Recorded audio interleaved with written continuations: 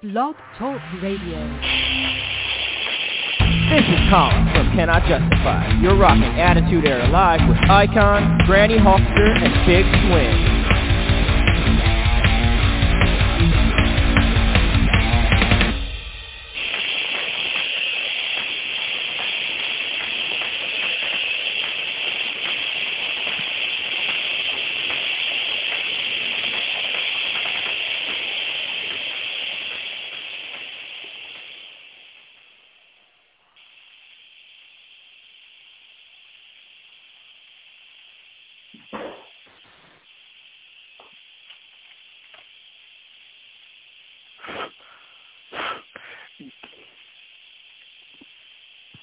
All right, good evening, ladies and gentlemen, and you are listening to Attitude Era Monday Live Monday time, and we have a big show, and we have to get things started right off the bat. We do have Scott Hand on hand. Are you there, sir? I am here. All right, and we're going to go right to our first guest here, stepping out of the green room and walking down the aisle.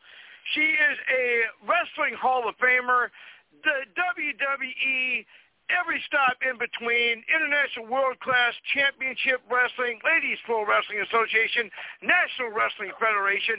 She's going to talk to us right now. Ladies and gentlemen, I give you at this time, she is Heidi Lee Morgan. Hey, this is Heidi Lee Morgan. You're listening to the Attitude Era Monday Live Mondays on 89.1 KensFM. Your hosts are the Icon with the Big Swing, also featuring Scott, the Director Hand, and the Modern Nightmare Mathesis. Well, how are you, Heidi? Good to have you with us. Matthias. All right. We're glad to have you here. Matthias will be here shortly. But right now you have me and Scott Hand. So here's how we're going to do this, Heidi. I'm going to ask you a few questions, and then we'll do a round table, and then we'll come back to me and I'll ask you the tougher questions. But first off, if you want to give us a little background about yourself, and then we will chat with you. Go ahead. Thank you, Icon. So for those of you that might not be long life wrestling fans, I am a second-generation wrestler. My pops, he was the original Little Abner in the 70s, going into the late 70s, retired and stopped basically around 79. He worked for Capital Wrestling, which, if anybody knows anything about the industry, used to be Vince McMahon Sr., who ran the East Coast from, I would say, Delaware to basically the tip of Connecticut, and then the northern part of Connecticut was Kowalski and them. So everybody had territories, and that was the territory that McMahon had. And my dad was with the old school with Gorilla Monsoon, Chief Jay Strongbow.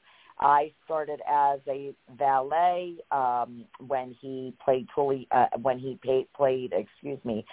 Abner. He would bring in a little pig because we had a petting zoo, and I would carry Susie Dewin, and we would do our little thing, and then we'd leave. And then in the late 70s, he was Tully McTavish, and I would come out and do a Scots dance with them, and then I would go back to the dressing room. So that is how I've been around it. I was around it when as a little girl. And then as I got older, I got into it through teenage bodybuilding and promotional aspects of it. And, that's how I got involved, guys. Well, and you recently were inducted into the Women's Wrestling Hall of Fame. Did you ever think when you started that you would actually become a Hall of Famer? No, I really honestly did not have that vision. I know everyone, I know those of us, we all have a vision board. My vision board wasn't so much being a champion. My vision board in using the wrestling as a platform for me was to help promote healthy lifestyle movements and camaraderie. So that was what I was hoping to gain through the wrestling industry, was to build a name for myself so that way I could do seminars, events with children and people that just wanted to move, honestly. So I had no idea that that would even happen. And I just want to say, Icon and Scott, one does not get inducted in any type of, whether it's the Women's Hall of Fame, any type of wrestling industry, any type of whatever industry you're in, to be inducted. In order to be inducted, you have to have definitely left an impact in the industry, but also, too, in order to leave that impact, you have many people that have helped you along the way, because it's not a solo trail. It's not a solo routine. It's not a solo act. It's literally, I was created by so many incredible, skilled, talented athletes that helped me make who Heidi Lee Morgan was. You know, and I followed your career through many of your trials and tribulations and matches. Of course, one of my favorite matches of yours, of course, is your famous battles with Wendy Richter. And, of course, the match that sticks out most in my mind that I'll always remember is when you challenged Alundra Blaze for the WWE Women's Championship. Now, you did not win that match. However, you probably should have, because you would not have thrown the championship in the garbage on WCW national television. No, I wouldn't have, because I would have, when I left WWE, it was because I was pregnant. It wasn't because a title was stripped from me or talent wasn't able to be brought in to work against me. It was strictly, it was 1995, Ann, who was Pat Patterson's main secretary, who called us the talent, which that's what they're referred to, the wrestlers are referred to as the talent. When they contacted us, we were supposed to fly in to do the Royal Rumble, and I told Ann, I said, I can't, I'm pregnant. I'm close to like 7-8 weeks pregnant, and I had been told I couldn't have any kids, and it was a roll of the dice. And no disrespect to them, but basically they wanted me to still do the Royal Rumble just so that way there was bodies in the ring, females in the ring.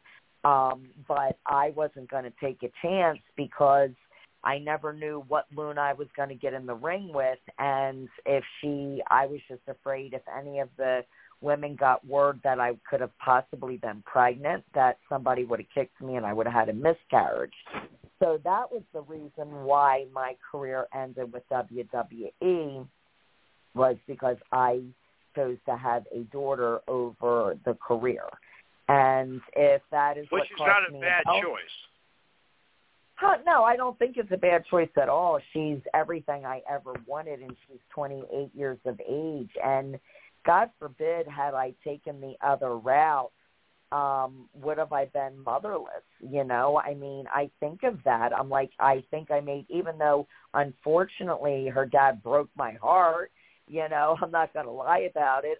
We've been divorced now 6 years. It wasn't something, I didn't get into a marriage to get divorced. But unfortunately it happened. But the best thing that did happen out of that was we had a beautiful daughter. And she's 28, you know, and where would I be if I hadn't had her? You know what I mean? Exactly. Heidi Lee Morgan's our guest here. We've got about 23 minutes here with Heidi. I'm going to introduce you to our first co-host. He has a bit of a wrestling resume as well, and his name is Matthias. Matthias, what do you got there, Nightmare? Go ahead. Well, yes, you are talking to the man from every woman's greatest dream and every man's worst nightmare, North Dakota's #1 heel, current reigning, defending, undisputed APW World Heavyweight Champion, and also NSC World Tag Team Champion, and soon-to-be all-weight heavyweight champion for Rudo's promotion, and NSC World Heavyweight Champion, an honorary member of the New World Order. Matthias, welcome on to my part of the program. Has been paid for by the New World Order. Absolutely. Welcome on to my part of the program. I apologize for my tardiness here tonight. I was training up some new guys in the ring, and I just lost track of time, so my apologies there. But my main question to you right now would be, throughout your entire career, what was one thing that you saw yourself struggling in a little more than usual, and something that you could excel in a little more than usual? Oh, that's a good question, Matthias. I was never actually really asked that out of the years that I was in the industry. So I would think the one thing that I excelled at for sure was I was definitely a high flyer. There was nothing in the industry before I became a mommy that scared me about getting into the ring, jumping on top of whatever it could be, the top turnbuckle, a table, a chair, climbing. I had no fear, and I did not fear the size of any of my opponents. I had internal belief in myself where I didn't fear if I broke something. I didn't fear what could be the worst they could do, kill me. I mean, I know that sounds a little harsh, but I don't fear death. Even to this day at 57, I don't fear death. So one of my strong attributes was I was an incredible bumper. I took beautiful bumps, and I knew how to tell a story. Even if I would wrestle women that thought they knew what they were doing, sometimes I would let them lead the way. And people would always know if I did let them lead the way because there was no story being told in the match. If they would just take it easy, realize I came from the best of being trained and being beaten up by, Moolah's girls who really pruned and schooled me well, as I wouldn't have been as talented. You have to have the talent within, but from working with incredible people, it made me better. Now, what I feel like I was weak at, and I think some of the best was like Rusty the Fox Thomas was an incredible person on the mic, as well as Luna Vachon. These two women were like iconic on being able to grab a mic and just sue just at the top of their head. And even Leilani Kai, I have to throw her name out there, because watching interviews and working with the LPWA, these were individuals that just give a mic and they would go, bah, bah, bah, bah, bah, bah, bah, and like just stuff would come off out of their mouth like it was nothing. And for me, if you watch any of my old interviews, oh my God, I was pathetic. I was like, That's right. I was like, so that was a weak point that I think I could have been 100% stronger on. Okay.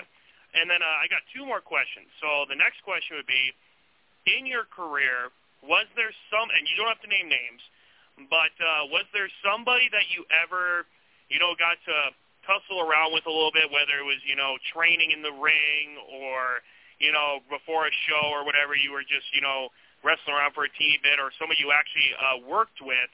Was there somebody out there that once you got done with a match with them, you were just like, if I had the opportunity, I wouldn't work with you again, or, somebody was a little more difficult to maintain with in the ring, or was it basically everybody was I absolutely will tell you, because I have no fear of anything. And yes, I will say 2 times out of my entire history of I wrestled hundreds of women in this sport, hundreds, and many over and over again, like Judy, Leilani, Alundra Blaze, a.k.a. Medusa, Debbie Combs, Sexton, Peggy Lee Leather. Bambi and I never wrestled each other. Her and I would partner up. Desiree Peterson, Susan. I wrestled Rusty the Fox Thomas. So so many incredible, talented wrestlers.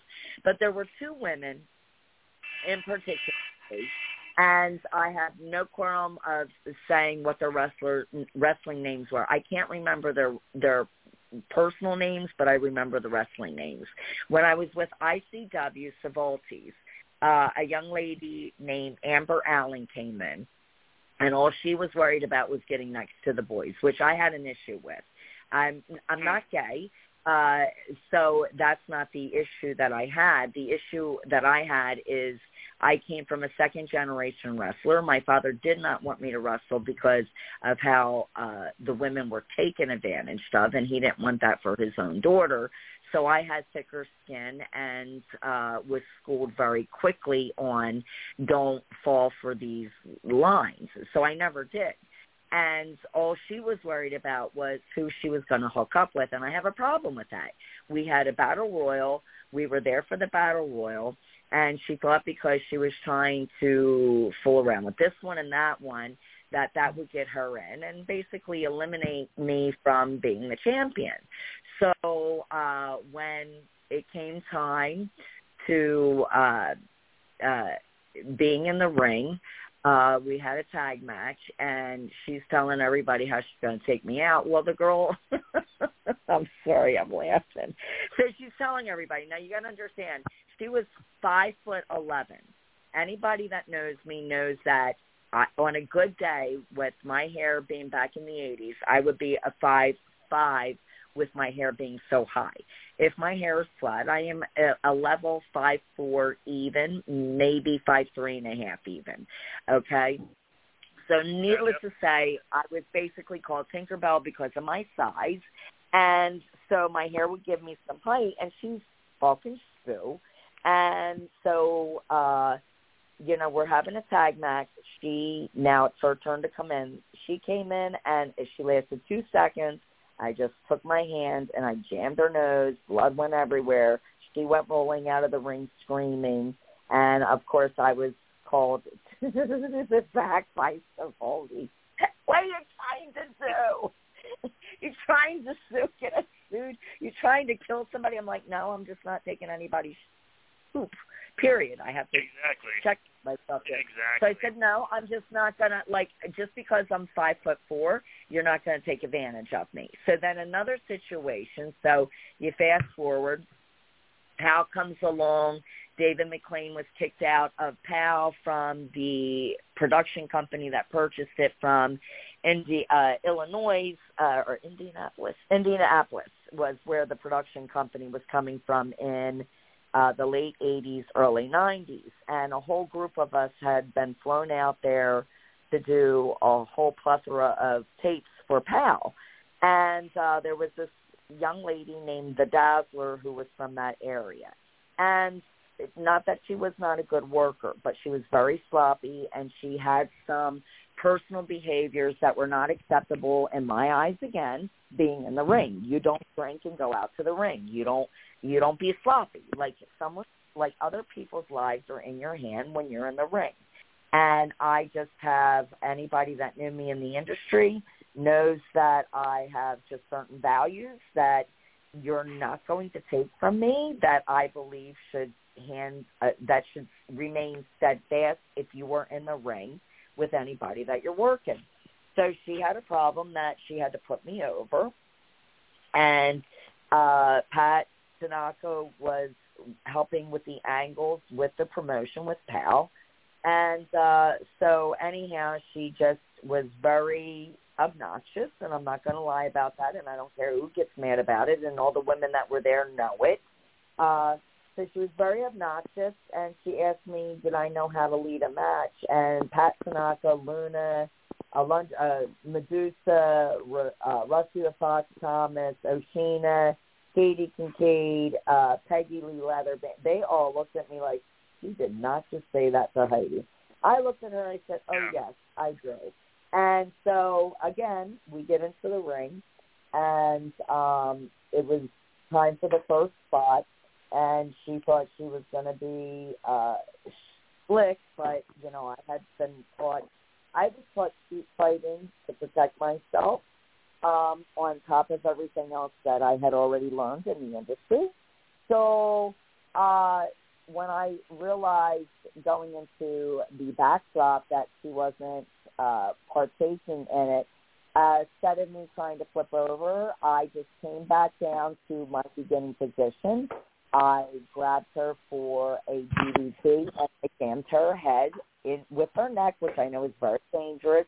I could have ended her career right then and there. I pile-drived her where I drove her head and jarred her whole body into the mat, then just grabbed her arm and picked her up like a rag doll, and within 2 minutes the match was over, so we didn't do the 10-minute match that we were supposed to. Came back to the dressing room. Literally, there were 38 women in the dressing room that they could watch the match go on.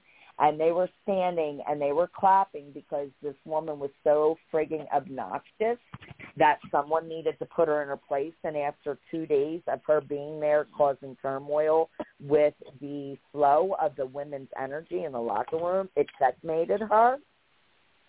And then she came in and she's like, I'm really sorry. I said, yeah, let that be a lesson to you. And that was it. They were the only two I ever had an issue with out of all the years I wrestled. And trust me, I wrestled some really incredible women that could kick my coolie. But they were the only two I had an issue with. Never had an issue with any of them. Heidi Lee Morgan's our guest here on 89.1 KensFM. We got about 10 minutes. Did you have another question, Matthias, or? Yeah. Okay, go ahead. And my last and final question to you would be, and I know you already mentioned this in the beginning here, that you're not like afraid of death or anything like that, and you weren't afraid to go to the top rope. But I guess this might be the obvious answer, but was there ever a bump that you ever took that you decided you would never take again, or was there a bump that was suggested to you where you said, absolutely not, I'm not going to do that?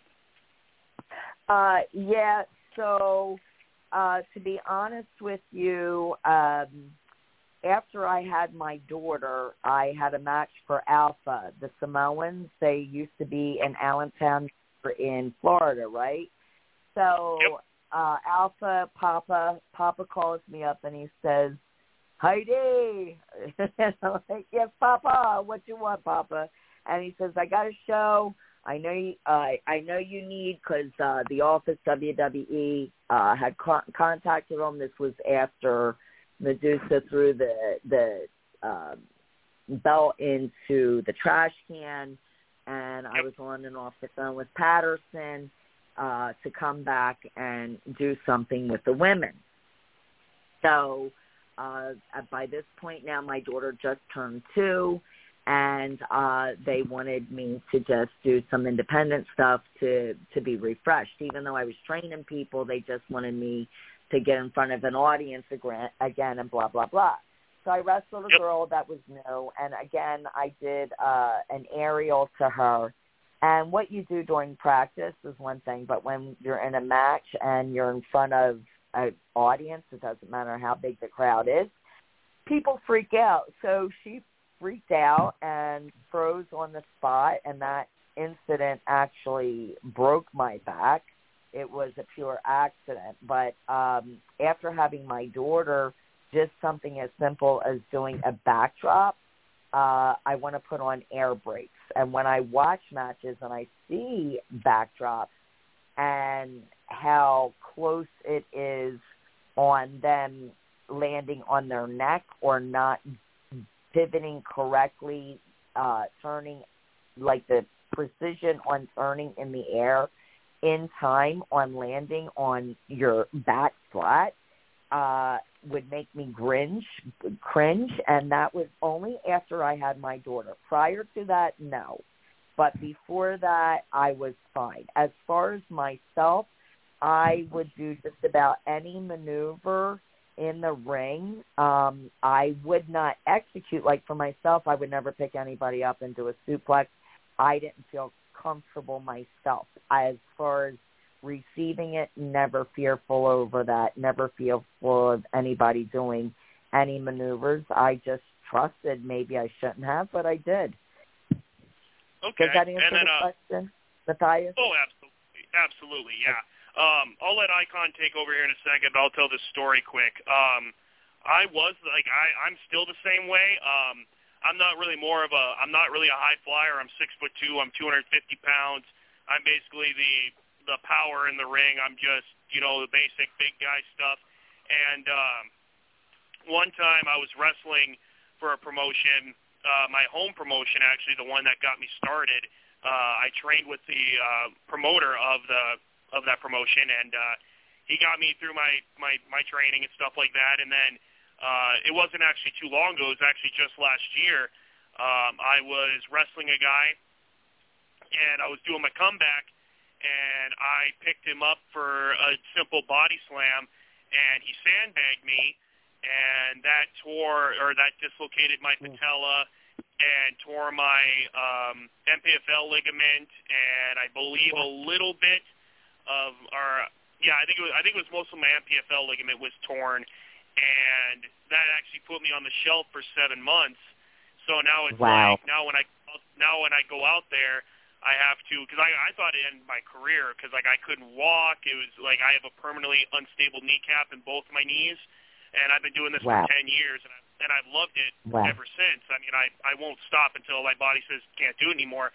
But basically now I got to be like stone cold, because now with this injury, like it's a simple knee dislocation, which isn't like a huge injury, but it like affects my way to walk. And now when I'm in the ring, I wrap my knee with horse wrap, and then I put my brace on top of it so it stays still. And it's like I have to do that extra precaution now, and now it's like completely adjusted my moveset and stuff.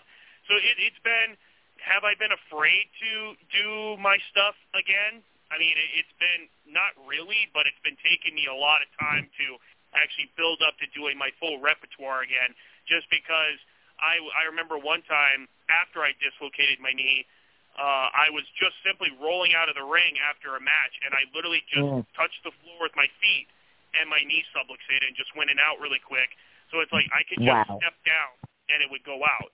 So now I got to really work my way back up to assembling my repertoire back. So as you said, with your broken back, it was like now you're watching people, and it's like you're cringing off the backdrops. It's like every time I see somebody with a wobbly knee when they're picking somebody up, I'm like, that could be devastating really quick. One move and your career could be over or even worse. Let me ask you this, Matthias. So with me, I had no fear up until that point. Wouldn't you say that would be the same now? Because now that you have it and you know how you did it, it's like unconsciously in the back of your mind, but it's consciously there. And that could be more detrimental than anything, don't you think?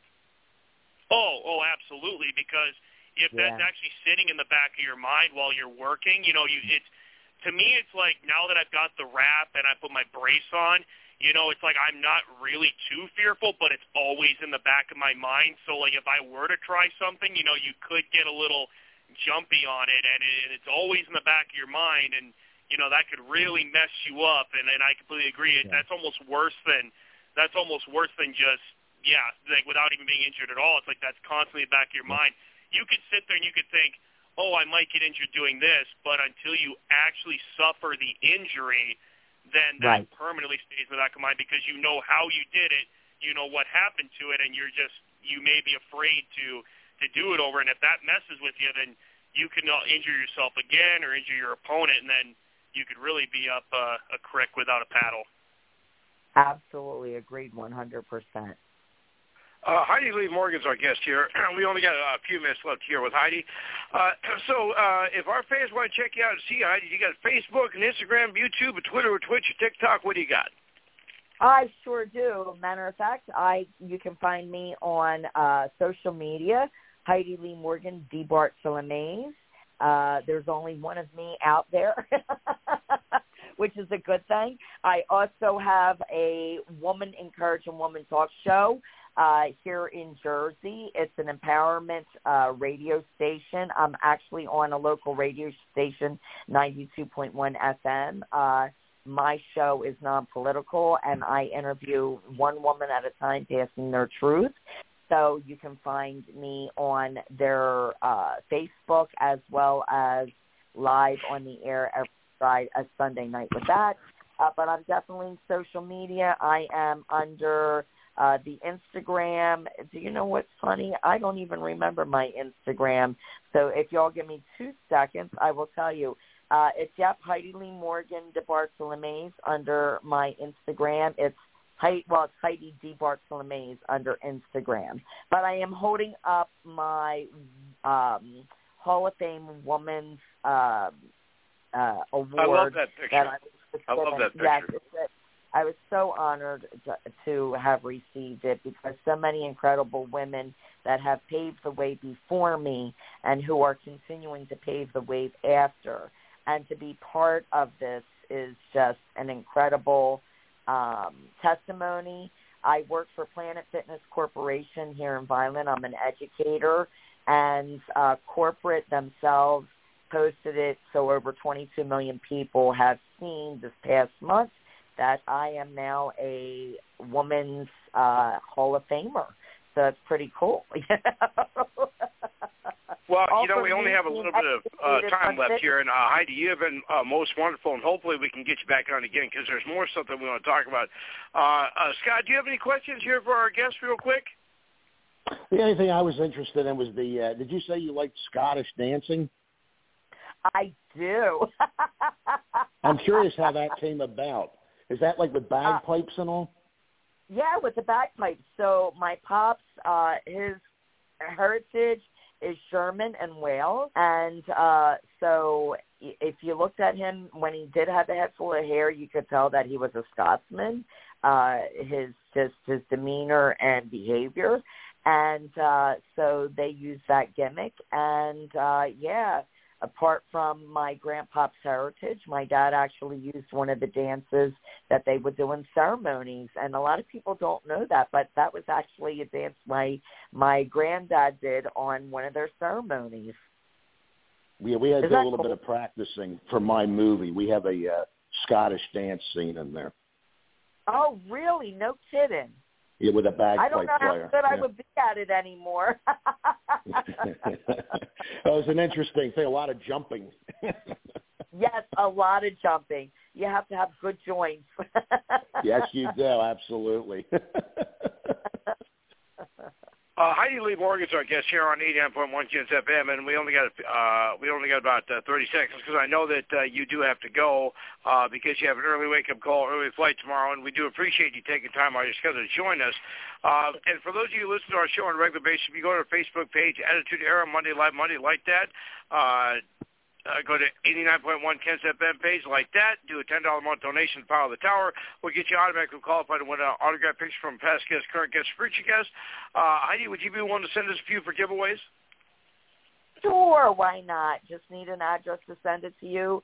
And who do you want me to address it to? Just my name? Yes, please. Yes, I just need an address. Y'all just got to send it to me. Awesome. I will send that to you on Messenger.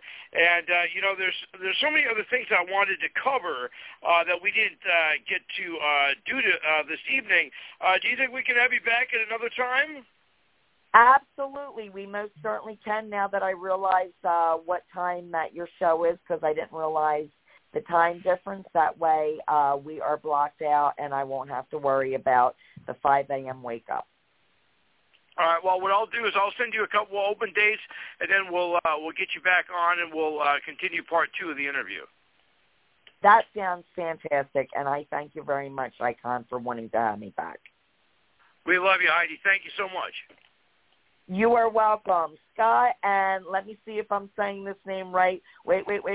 Don't tell me. Don't tell me. Let me make sure I'm saying the name right. Matthias. That is so like. That's so like mythology. All right, thanks, Heidi. You're awesome. Thank you for having me. And guys, stay tuned to Erie Monday Live Mondays on 89.1 Ken's FM. Peace out. All right.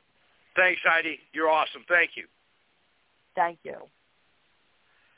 All right, that was Heidi Lee Morgan. Our next guest is going to be calling in here in about 10 minutes. we had to do a little shuffling, as Heidi mentioned, and I do appreciate her being flexible, and we had to start the top of the show here. Since our first guest will be here in about 10 minutes, let's kind of catch up, everybody, what's going on. Matthias, as you know, the Royal Rumble was this weekend on Saturday, my birthday, as a matter of fact. Yep. And everything I predicted went that way. I said Bayley was going to win the women's. I said it would come down between Cody Rhodes, and I wanted him to win, and he did. And everybody knew that Roman Reigns was not going to lose. And I'm glad that, of course, everybody knows my love, mostly hate for Kevin Owens. I'm glad that he was defeated. He was, of course, disqualified. So everybody knows how much I dislike Kevin Owens. Mm. To me, I actually just bought a subscription to Peacock just to actually watch the Royal Rumble because I haven't watched WWE pay-per-views in a long time. It was, to me, completely underwhelming. To me, I was sitting there watching it, and I wasn't, like, thrilled about anything. Like, it was, like you said, it was too predictable. Being in the business for as long as I have, like, if you've, like, been behind the scenes and, you know, you've been working in wrestling, you can easily predict everything. I mean, plus on TV, you can really tell. I mean, I predicted the Final Four of the Men's Royal Rumble easily. I predicted that, as you said, Bayley was going to win the title, or win the Rumble, of course. Who else was going to win it? I mean, they could have put it on Bianca again, but no point. With Roman Reigns and that Fatal 4-Way, of course, they're not going to take his streak away at the Royal Rumble. Clearly, he's going to drop it at Mania. I'm pretty sure he's going to drop it to Cody. Could be wrong, but, you know, that's where I see it going. Unless, as I was watching Monday Night Raw while I was training, Seth Rollins came out and cut a promo on Cody, and they talked in the middle of the ring, and Seth actually wants Cody to challenge him for the World Heavyweight Championship at Mania, so Cody said he'd think about it, so we'll see what goes on there. Because CM Punk is done. Yeah, for a real while, yeah, he tore his tricep in the Rumble, so, I mean, that's mighty unfortunate, but I guess we'll see what happens if he can make it to Mania. I mean, he probably won't make it to Mania. He'll be out for a while. But, I mean, hope for a speedy recovery on his end.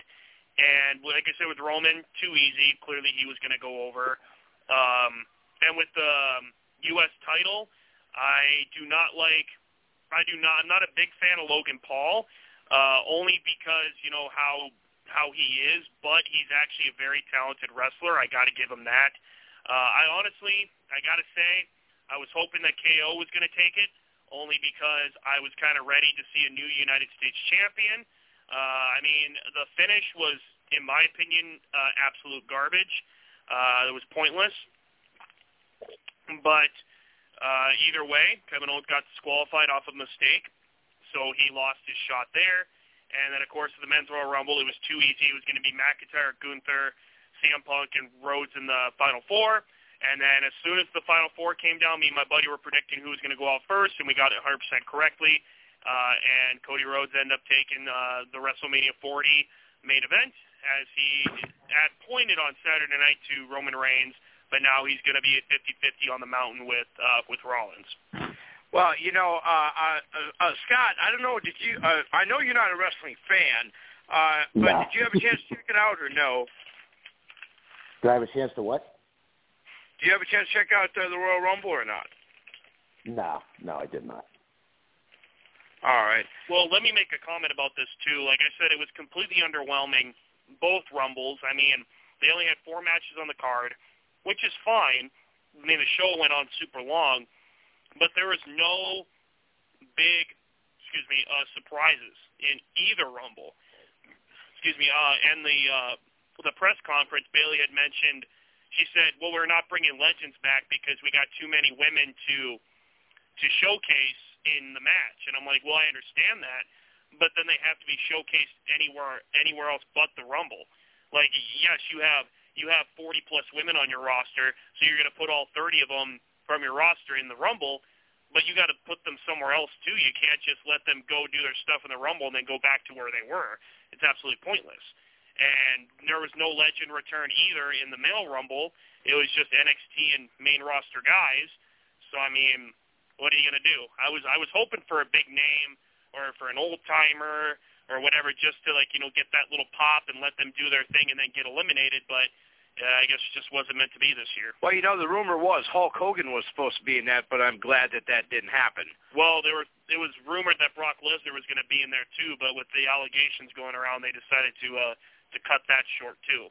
And also the fact that Vince McMahon stepped down from the WWE permanently, and there is no coming back for him either. No, absolutely not. With these allegations that are going around, I mean, he first retired, I believe, because of allegations, and when those came to pass, he came back, but now this is, like, really huge, and this is getting huge coverage. It's really bad. So now, yeah, he will definitely not be coming back. And I mean, his name's not going to be removed as, you know, Mr. CB name was. I'll just say it, Chris Benoit. Chris Benoit was completely removed from the WWE because of what he did.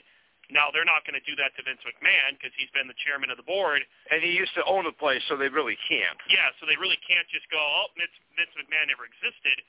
But, you know, it's really sad. It is sad, but, you know, I hope if this is all true, if everything's just going down as the way it's showing now, I hope that the wrestler will get justice. I hope she finds comfort and justice and peace. And Vince McMahon, if you really did all those things and if everything's all true, then, man, I don't know what to say. I mean, I can't really say anything else besides what's been already spread around the news. Well, you know, and the way it sounds, and I don't know how true this is. And of course, you know, I don't want to bore people with wrestling talk, but basically this is our bread and butter. This is how we started out our show, and we'll get to our next guest in a little bit, and then we'll have Scott come back on here and chime in on this stuff. But it sounds like Triple H might be leaving as well. And to be honest with you, everybody knows I don't like Triple H. I never have, and I don't want to see. I don't think people are talking about maybe Stephanie McMahon to come back. I don't like her either. I never have, even though that people say that, oh, she's this person behind the scenes. It doesn't matter to me. I remember what happened when she and Triple H, a.k.a. Paul Levesque, became a partnership, a relationship as well. That cost two people their wrestling careers and their lives. Mm-hmm. Tess in China. Yeah, Joni Lauer, and I can't remember what Tess' real name is. So ever since that time, I will never like Triple H. I will never like Stephanie McMahon. The only McMahon I really like would be Shane McMahon. Yeah, and I actually heard that through a lot of shows, podcasts and stuff, that actually Shane was the favorite McMahon to work with because Stephanie was more strict. And Shane was more kind of the relaxed kind of guy. He was more like, hey, I'll come out and have a couple drinks. You know, let's have a little party. Let's have a little fun. And he was more, he was nicer to the talent and stuff like that. So, I mean, granted, Shane was a good guy. And Stephanie and Triple H, you know, whatever they decide to do is, I mean, whatever is going to happen is going to happen. Honestly, when Triple H made NXT, I think that was a brilliant move. I like how he's been controlling NXT so far.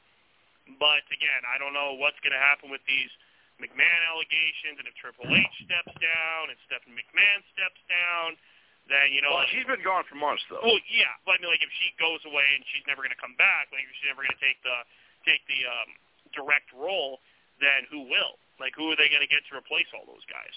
And needless to say, no McMahon will ever be collecting food stamps. No, absolutely not. Definitely not. Well, let's go over to our other, while we're waiting for our next guest. Scott, what's been new with you, man? What's been up with you? I know that you had a nice little dinner party that you emceed last week. What's been new with you this week? Yeah. Still working on the 5 losers on the line. We have a new work print. It's getting very close to final cut. I'm still trying to coordinate with a couple of the actors to get them in for an ADR session. We've got the music all in there. We've got our Scottish bagpipe dance sequence in the picture now. The movie is really coming along very well. It's a short film, remember, and of course, I have a very important meeting coming up this week for our picture, The Black Tent. And Matthias and I cannot wait to be part of that, right, Matthias? Absolutely. And the plan is I might be making a cameo in another picture as well. All right, and the plan is that the filming is going to start in October, and Matthias, you and I will be road tripping for a couple days to New Jersey, where we'll be filming. But we need to take a quick little commercial break.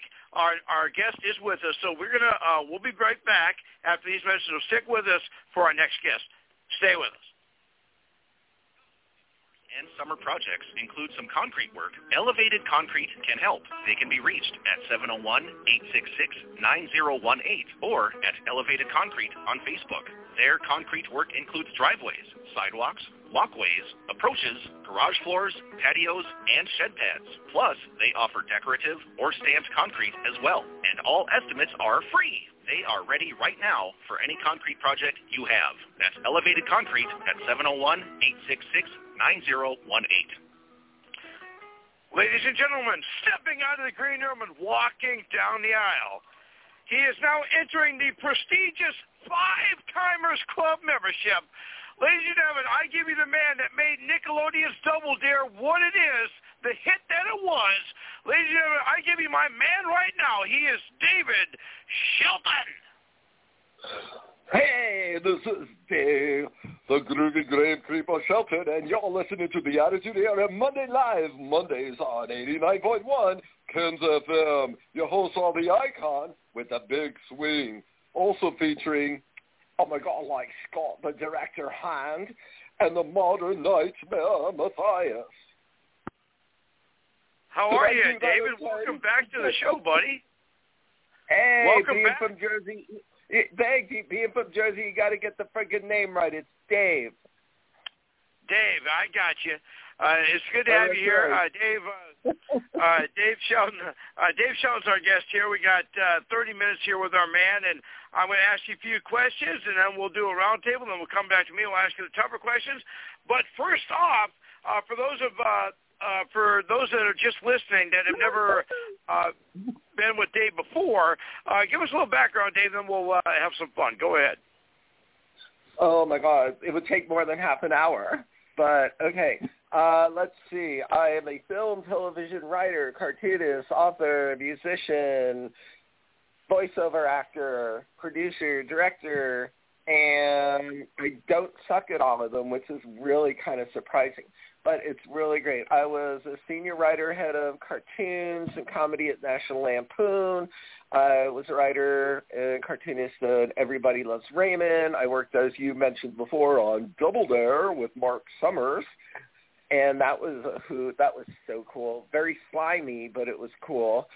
And let's see, what else have I worked on? I was a cartoonist for Disney and Warner Brothers and Klasky Supo. I've done voiceovers for the Sci-Fi Channel. I've got a syndicated radio show called Cemetery Go-Go, which is on FM stations, and it's kind of like my horror version of Dr. Demento, which was such a big inspiration for me when I was growing up. And oh my God, there's like a ton. Oh, I have books out. I am an author cartoonist for Bad Boy and Sweet Slob, which is on Amazon, and Brain Explosion, which is on Amazon and in Barnes & Noble, and that is a collection of my Lampoon work. And if I'm not mistaken, you also have done work with Tim Taylor and also New Bomb Turk. Who are they? A.K.A. Tim Allen and Robert Wool. Oh, yes, duh.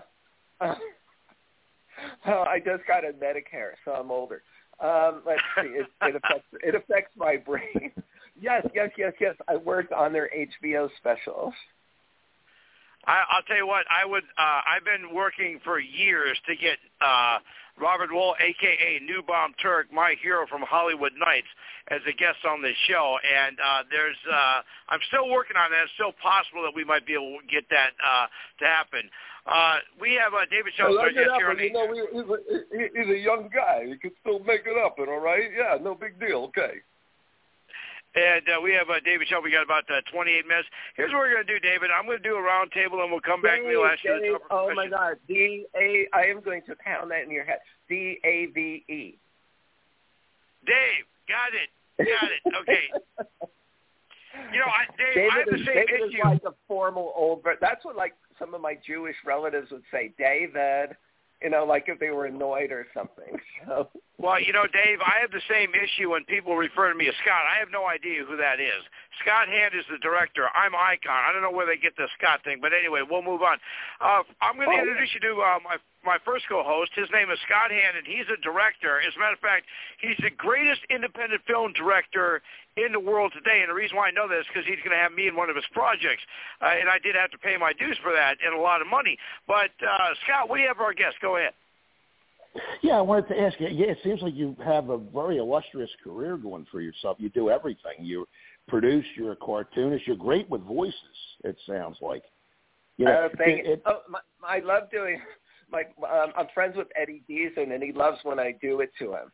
Hi, I'm Eddie Deason, and I know everything there is about radio and TV, and I know everything there is about the Beatles, and no one knows anything more than me, and blah, blah, blah, blah. And I really like her eyelashes. And for those of you who don't know who that is, he was the kind of the geeky guy in Grease 1 and 2, and he also was in War Games as why can't I now remember what his name was in War Games? And he was also in my favorite movie of all time. He was a part of the captain of the white team in Midnight Madness. Yes, with also some other friends of mine who were, like, out there, too. I'm really good friends with David Naughton. So he the American Werewolf. Mm-hmm. Yeah, he's one of the coolest guys ever. And we just played golf in a charity golf tournament in Palm Springs, of all places. I'm still waiting for you to hook us up with him. Oh, I'll work on it, you know? All right. Well, I didn't mean to interrupt. Scott, go ahead. Sorry. Go ahead. Yeah, I'm curious though. Where did you start though? Like, did you start with cartoons? Did you start with voices? I'm interested in knowing a little bit how you got started. I started with the abuse of my doctor and my father when I was born, and it just kind of. And I had to do something to escape it. So it was cartoons or joining the mob, and I figured there was a better, longer future for me in cartooning. So, ever since I was little, I've always just fell in love with entertainment, whether it was cartooning or clowning or writing, just inspiration that came from anywhere.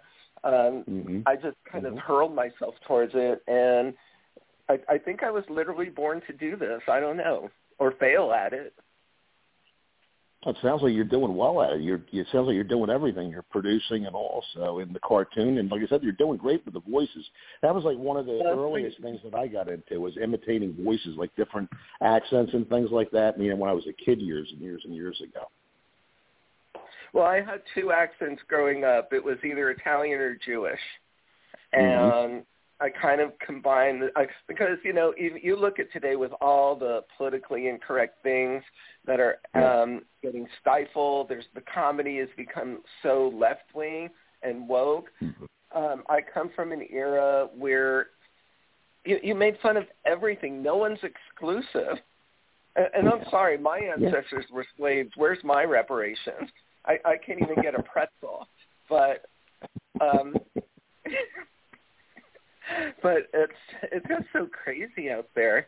But voices for me were just something that I really, really loved to do. Maybe because I also hated my own voice growing up, and you know how a lot of people will say it. Comedians will say their lives are so horrible, and that's why they're funny. You know, to get through it. It was the same for me. This was me asking a girl out before I did a voice for her and be like, oh, hi, would you like to go to the movies? And they'd be like, oh, get away from me, geekazoid. But then I go, yo, bitch, let's go. We're going to the movies. Get your friggin' coat. Well, all right, honey, I'm ready. So it changed the dynamics big time. Yeah. David Shelton's our guest here. We're on 89.1 KensFM. We got about 23 minutes here with David. We need to take a quick little time out. Oh, my God, you did it again. Oh, my. I'm sorry, Dave. I'm sorry. I'm so sorry.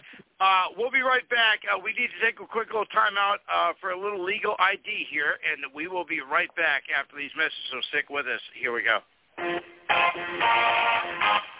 No, wrong one. You're listening to 89.1 KensFM, KNNZ-FM, Holly, Fargo, Moorhead. Independent public radio for Fargo, Moorhead, and the Valley. Also on the web at www.kensfm.com. And ladies and gentlemen, we are back here on 89.1 KensFM, and we are here with Dave Shelton. And I want to introduce my co-host. He is the Modern Nightmare Matthias. Now, Matthias, I know that you grew up watching Double Dare, and I know that you have a lot of questions, so go ahead. We got 22 minutes. Well, my mic's not even on. Well, yes, you're talking to the man from every woman's greatest dream and every man's worst nightmare, North Dakota's #1 heel, current reigning, defending, undisputed APW World Heavyweight Champion and NSE World Tag Team Champion, and soon to be all-weight heavyweight champion for Bruno's promotion and NSE World Heavyweight Champion and honorary member of the New World Order. Has been paid for by the New World Order.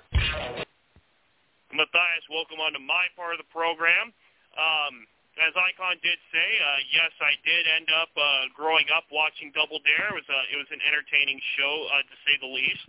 My main question to you, though, would be, let's gather up everything you've done in your entire career. Let's gather it all up so far, what you know, what you've done, what you've experienced, and have somebody come up to you and say, and let's go back, so somebody comes up to you, you know everything you've ever done so far, you've experienced all this, but let's go back to the very beginning of your career while you still own this, and they say you can only do one of these things, writing, directing, producing, cartoons, whatever.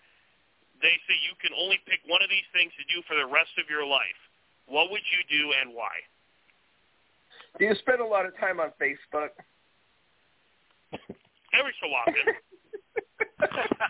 It's funny because for anybody that knows Facebook, that's the kind of thing they put up there. If you had to eliminate one or you could do one, it's great, but I can't pick just one. That's like asking your girlfriend which boob you like better, the left or the right one. Well, you can always say the highlight was being on this show for 5 times.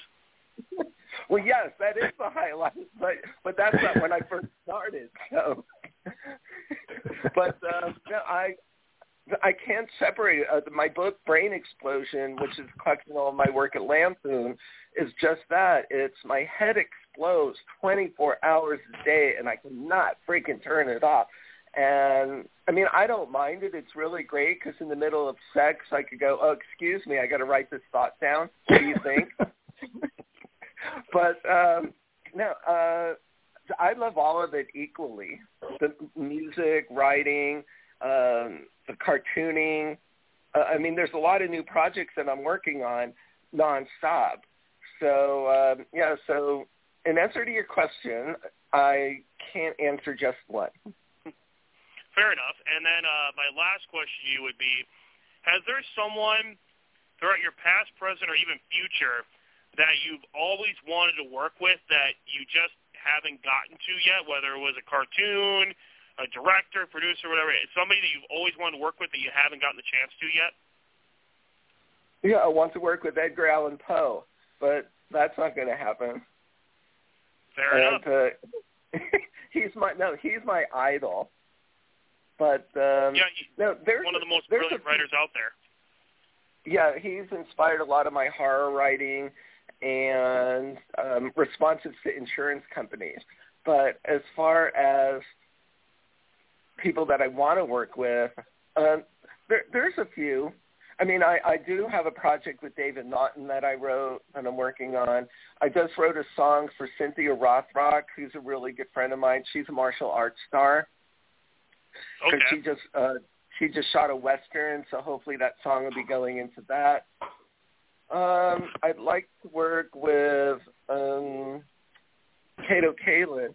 Actually, no, I already did work with Kato Kalin, so that nightmare has already been filled.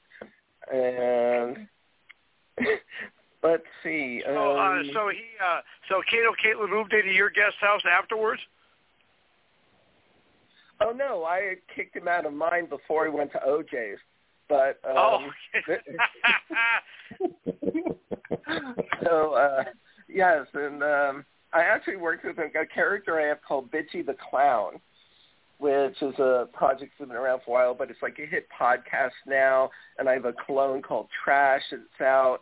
I did this thing a long time ago called Battle Cam with a guy named Alki David, who's like this deviant from Greece, and his family had billions of dollars, so he put this thing together where people can battle people online and on his TV network, and he brought Bitchy the Clown in to compete against them, and Kato was part of that.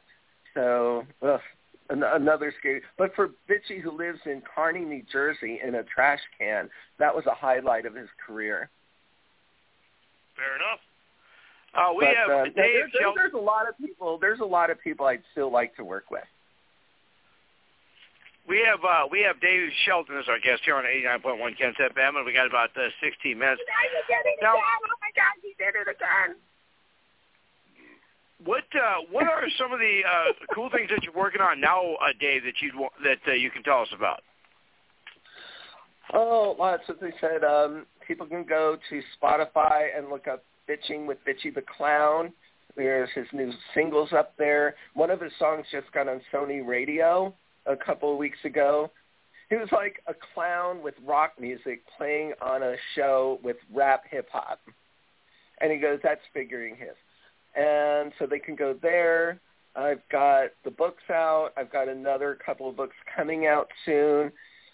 Let's see. What else do I have happening? Oh, the Cemetery Go-Go Show, which is on stations around the country, and like on usually Friday and Saturday nights. But it's going to start up again on WCMO FM in Marietta, Ohio, Tuesdays and Thursdays, 7 o'clock Eastern time. And people can go listen to that. We play all sorts of old and cool music and major bands, and we do old commercials. It's really fun. And you know what? I will get you guys a link to my website, and then you'll be able to see some of the new stuff that's going on there. All right. Speaking of... Horshack. I'm running for State House in West Virginia because I moved here from L.A. Really? So I'm running for government. So the election is in November, obviously, right? No, the primary is in May. And, well, we usually don't get political on the show, but this is going to be fun, and we'll try and keep it as PG as possible. Who are your opponents? My enemies. Okay. No, well, that kind of narrows it down, doesn't it? Yeah, you think? No, there's one guy I'm running against. He's the incumbent, but you know he has so much corruption in his history that it would take a while. But I have one guy, and he's kind of neglecting the people here in West Virginia. So I was asked to run because I do a lot of stuff here. And I moved here almost 5 years ago from L.A. to get out of L.A., and I just fell in love with it here, and the people are so cool. And they need something. You know, West Virginia is the worst drug state. You know, it's the worst drug state, and I can't score any. But I don't do drugs. I'm just naturally whacked out. But It's just one guy that I'm running against.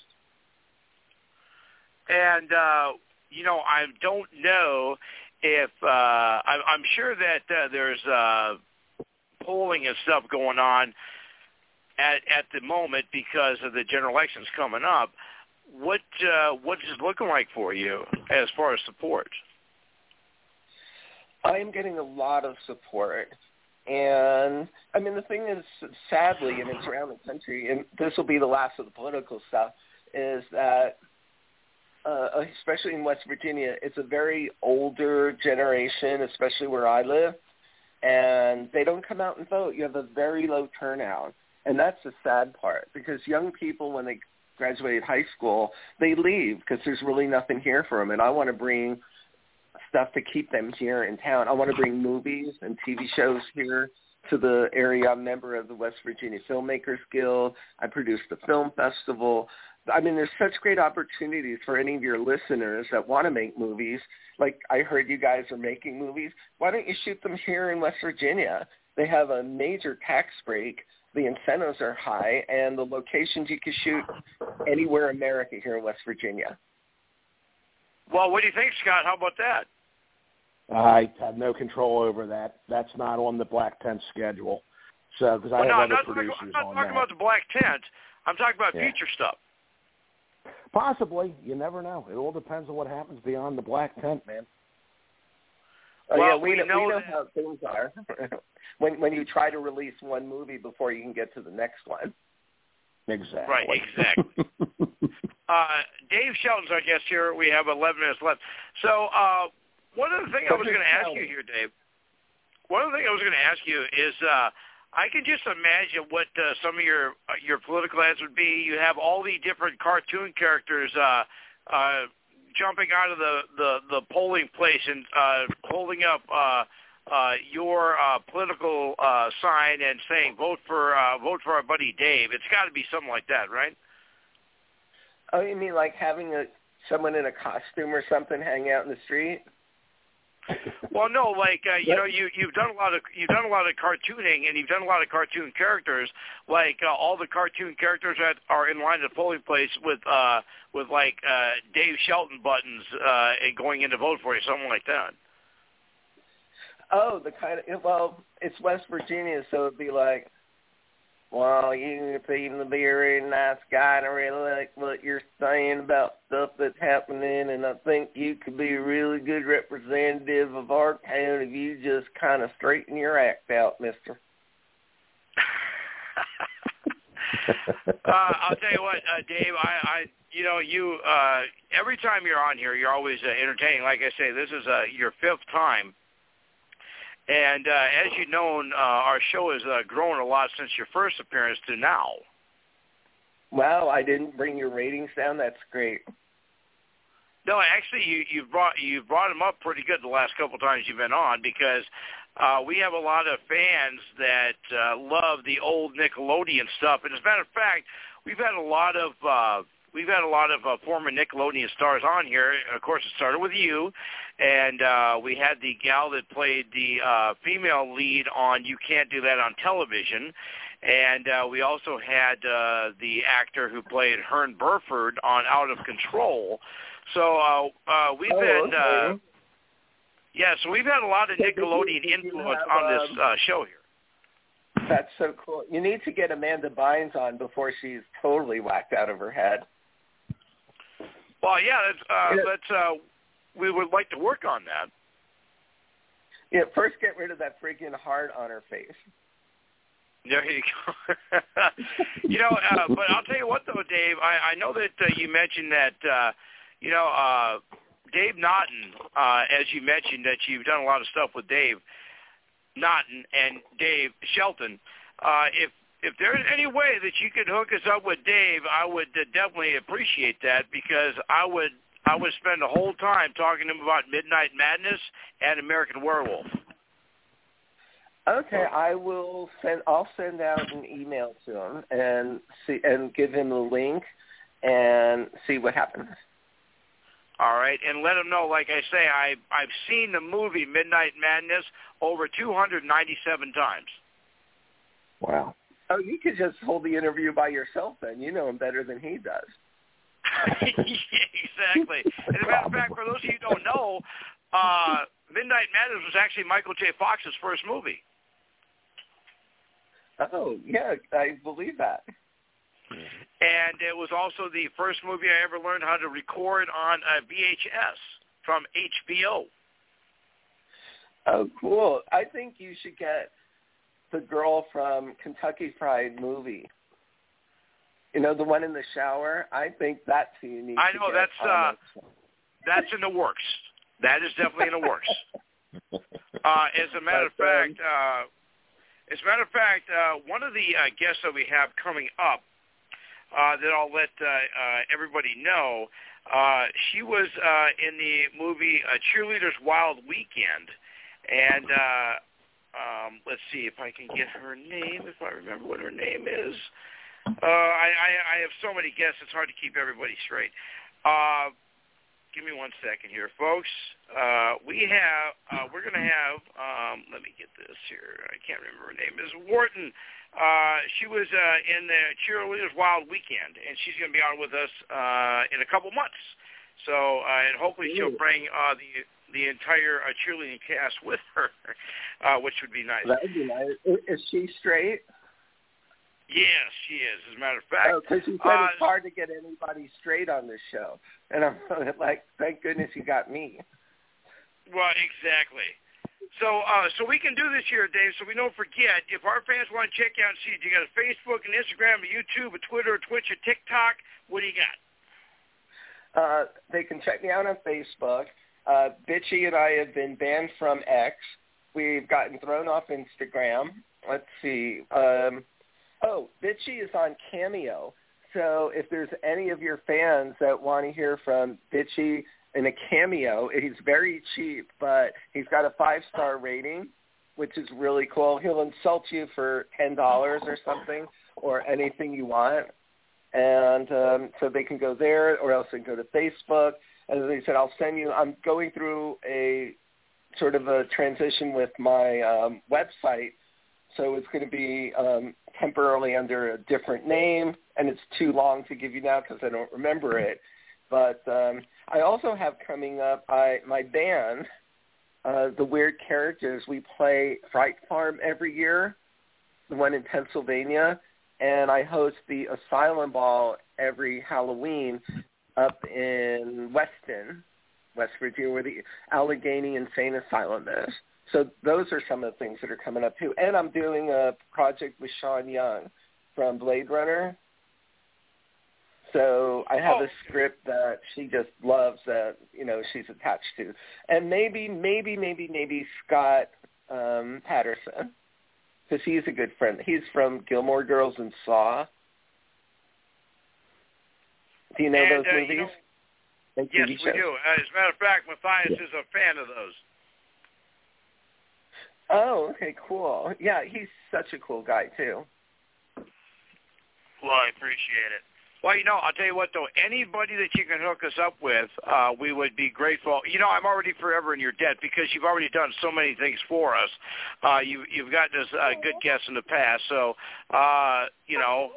if you could definitely help David Naughton, and probably the other one that we talked about a long time ago, Dana Barron. I was supposed to see Dana last time I was in L.A. Dana doesn't do a lot of interviews. Yeah, I know. That's why I was hoping you'd help push us over the edge on that one.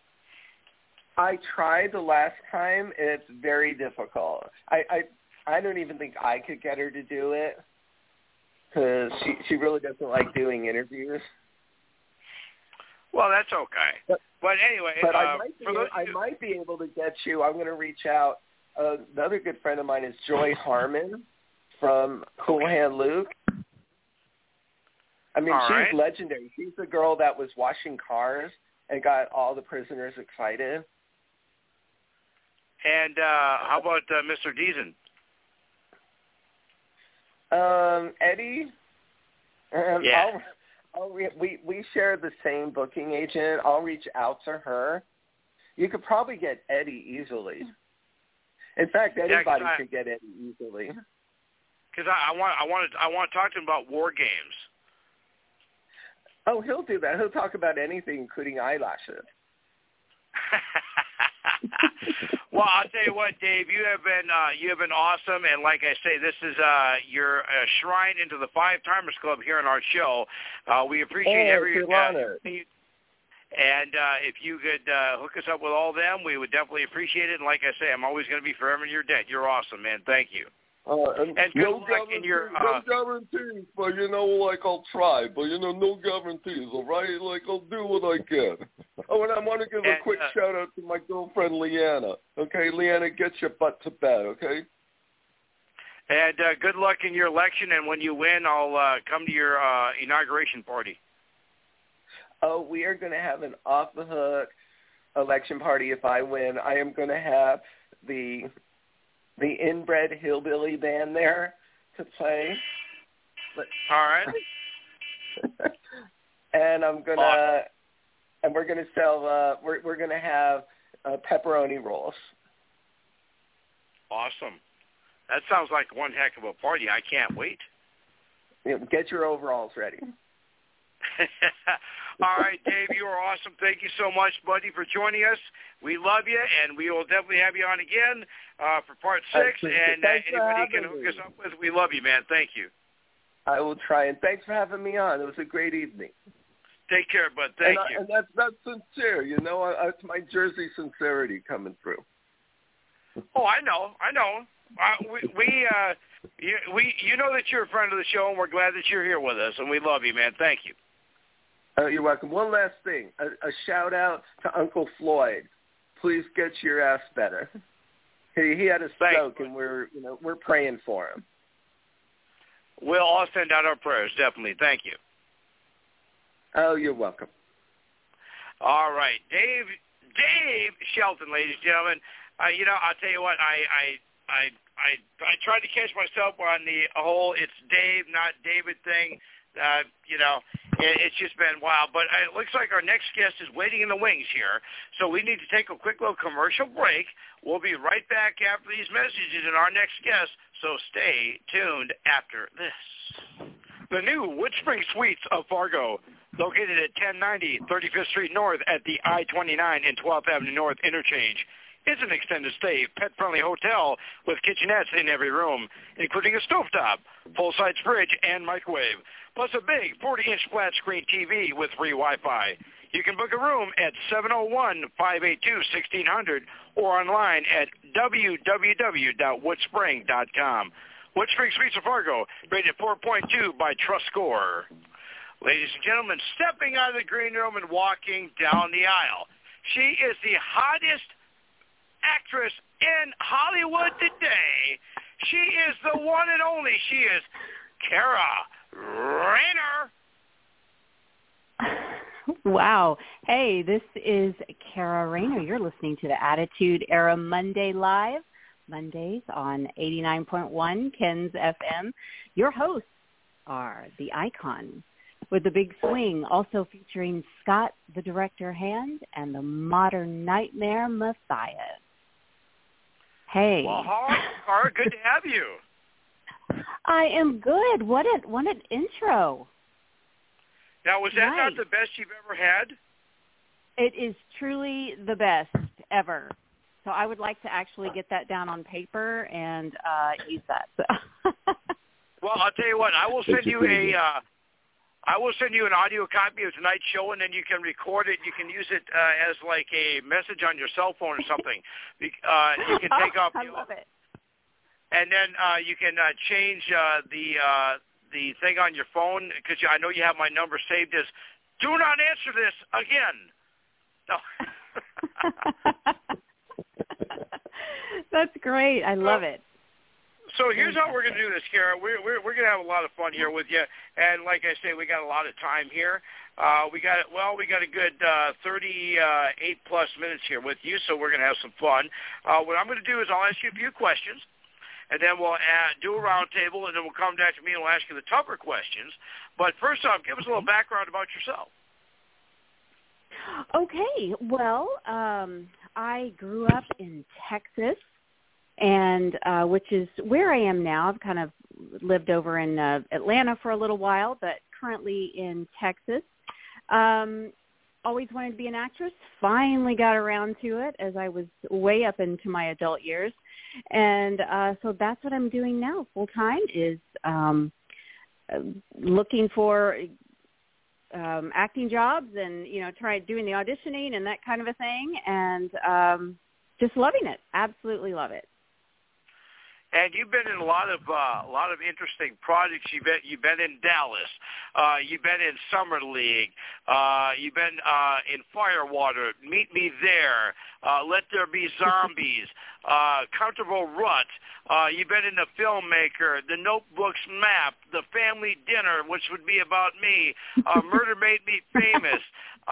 Maybe Shower. That would be our old producer. Yankee Huddle. The Witches of the Watch. Deep as the Sea, Blue as the Sky. I can't wait to talk to you about that. And probably Grumpy Old Santa, not to be confused with Grumpy Old Man or Bad Santa. Tell us about that. Definitely. Yeah, so Grumpy Old Santa is definitely one of the newer films that just came out this past Christmas. And so much fun to get to be a part of that film. Glenn Morshower is also on that film. And Kevin Farley, the brother of Chris Farley.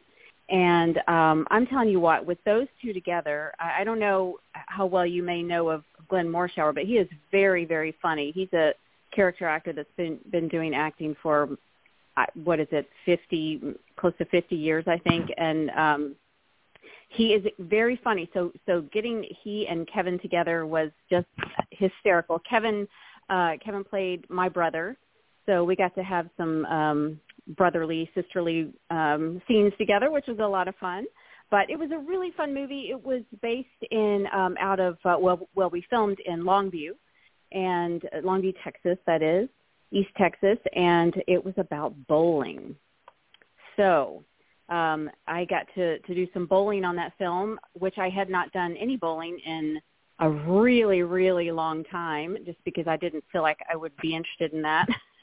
And so when you haven't bowled in a long time and you get up there and you start bowling again, your body gets very sore in places you didn't know you had body parts. So it was very interesting. I actually ended up having a knee injury just because I probably wasn't warmed up very well, and I don't know.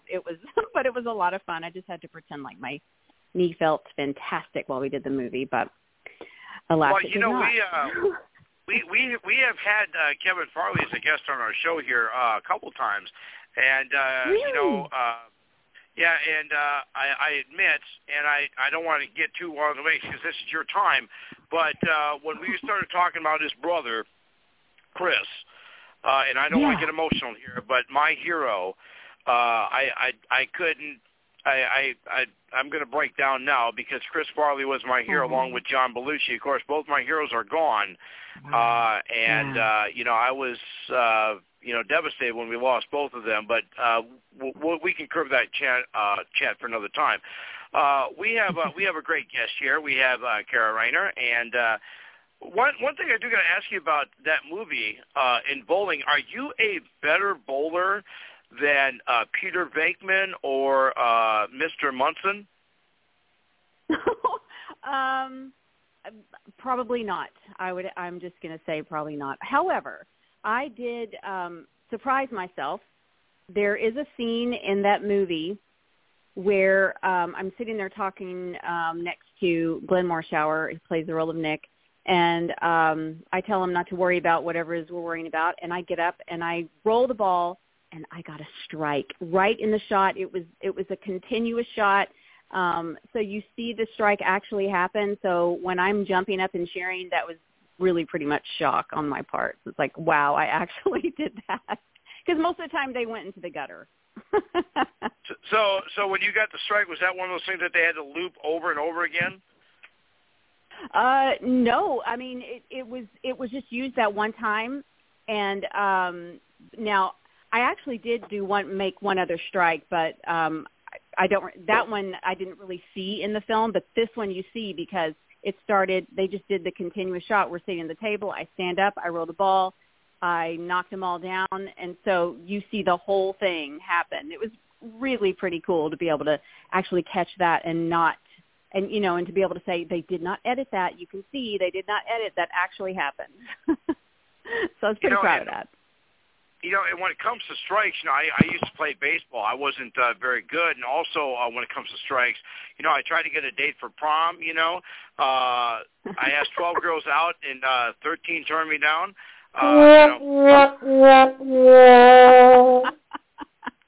Yeah, which is true. I asked 12 girls out, 13 turned me down. This one gal came up and said, "Don't even think about asking me." Okay, all right. Anyway, that's what happened. We have Kara Rayners, our guest here on 89.1 KensFM. Here's what we're going to do here. I'm going to curve my questions.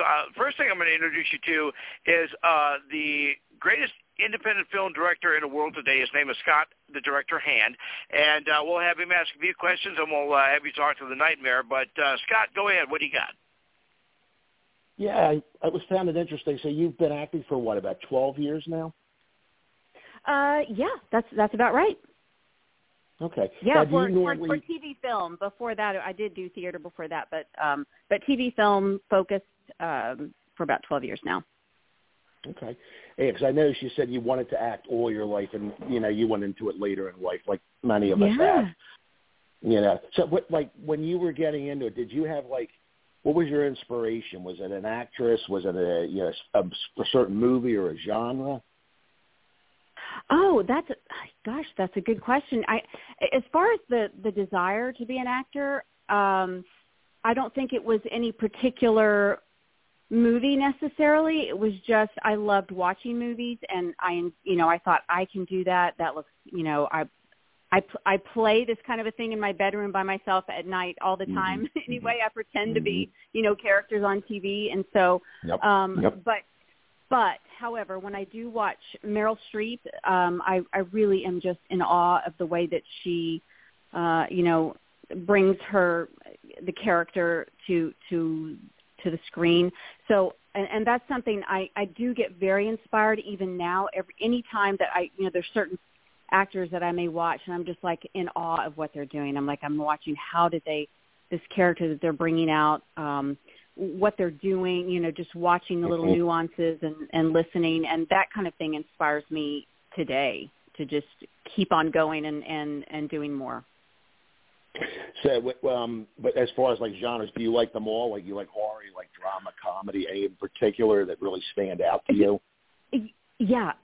So I would say drama probably is my favorite, just because I like the meaty characters that you can really kind of get into or discover what their puzzle is and try and figure out, how to bring that to the audience. That's what I really like, a puzzle, and trying to figure out how I can, bring this to the audience. What do I want them to feel? What are we doing in this movie? That's my favorite, I would say, is drama. And possibly equal to that, I really love Westerns. And I've only had the pleasure of being in one so far. I cannot wait to do more. I didn't even grow up watching Westerns. I just dig them now. Yes. I'm mostly a horror filmmaker, but I did do my first comedy. Yeah. That's what I'm with post-production on now. Oh, fun. Oh, that's awesome. Well, I have done a couple of horror films, and even though I prefer to watch an intellectual horror film, if that makes sense. Yes, me too. I don't like. Okay, good. I don't like a lot of blood and guts just for no reason whatsoever. I like there to be a reason about it. So, absolutely. But I appreciate it. I appreciate that there is a huge crowd, for that. There's a big target audience for horror films. And I did do a film a couple of years ago, Blackwood, up in you guys' neck of the woods. We shot it in South Dakota, and I only had one scene in that movie, which was a really good scene, by the way. But it was definitely a horror film. When it said horror film, they were not kidding. So So when I went to see it at the movies, I wasn't really sure. When I read the script, I was like, oh, my God, this script is so cool. I love it. I think this is going to be so awesome, but you never know how it's going to come across on the screen. And it was very, very gory. For me, that is. You know, some people would be like, that's nothing. But I was like, oh, okay, yeah, I don't need to see all of that. I had to cover my face up a little bit, cover my eyes. But the late Dan O'Bannon used to always say that when you're doing a horror movie, gore is like the spice that goes in the stew. Oh, nice. I have not heard that. That's awesome. Yeah. He was a very intellectual guy. He did a really, really good take on one of my favorite novels, The Case of Charles Dexter Ward. It was an H.P. Lovecraft, and the movie's called The Resurrected. It's from, I think, 1992. If you like a more psychological horror movie that really has you guessing, you know, along with, I always recommend that to people all the time. And it's got great acting in it. The characters are very, very, as you said, very meaty, very, you know, very deep roles. Yeah. Oh, yeah. That sounds like something I would like for sure.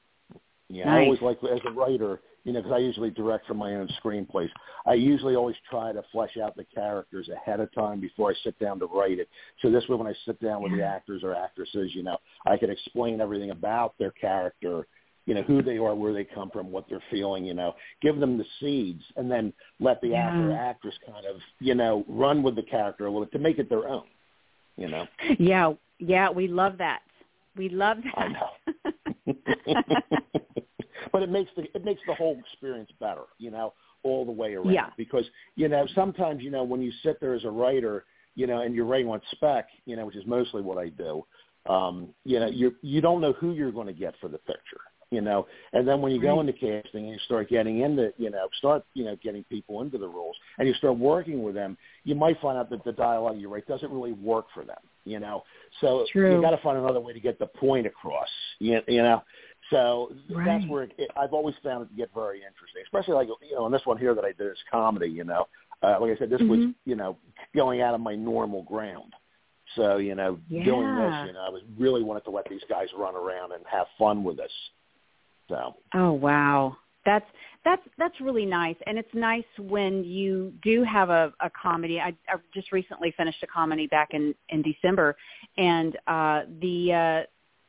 the director was like that, and the writers were like that. They were kind of like, you know, you guys, you kind of found a different kind of a humor in here, and let's pull that out. Let's work with that. They were really open to us kind of experimenting with some of that. So I just love that and respect that so much. Yeah, one of the things I didn't expect was us having to learn how to dance Scottish for a bagpipe scene, but that was something that we kind of came up with for the movie that it really just fit in with some of the zaniness that's going on in this picture. Love that. Well, a lot of jumping when you're trying to dance Scottish. Yes, I can imagine. Have you tried it? Have you tried to do that? No, I have not. I have watched it, and I'm amazed by it, and I would actually love to try that. And I totally dig bagpipe music. It's one of my favorite things. So. Yeah, I like that in organ music as well. I try to get a little organ in some of my horror movies because I kind of like the old style stuff, like the Vincent Price movies, you know, from like the 60s and the 70s, you know, like The Abominable Dr. Phibes and Theater of Blood, you know, those kind of movies. Right. Oh, nice. Good work. Yeah. So what other projects do you have coming up now? What would be like, do you have another one lined up? No, I have nothing lined up. She got 4. Oh, I do. You're right. I forgot. I have 4. What am I saying? Of course I have 4. No, I have nothing. I have nothing right now. I'm looking. But here's the thing. Things are just now starting to pick up a little bit since this strike. And I'm just now, like just this week, I had 3 auditions. So it's just now starting to pick up. I had heard other people were getting them a little sooner than me, but honestly, January is when things just kind of started taking off again for film, TV, and you know, any kind of commercial even.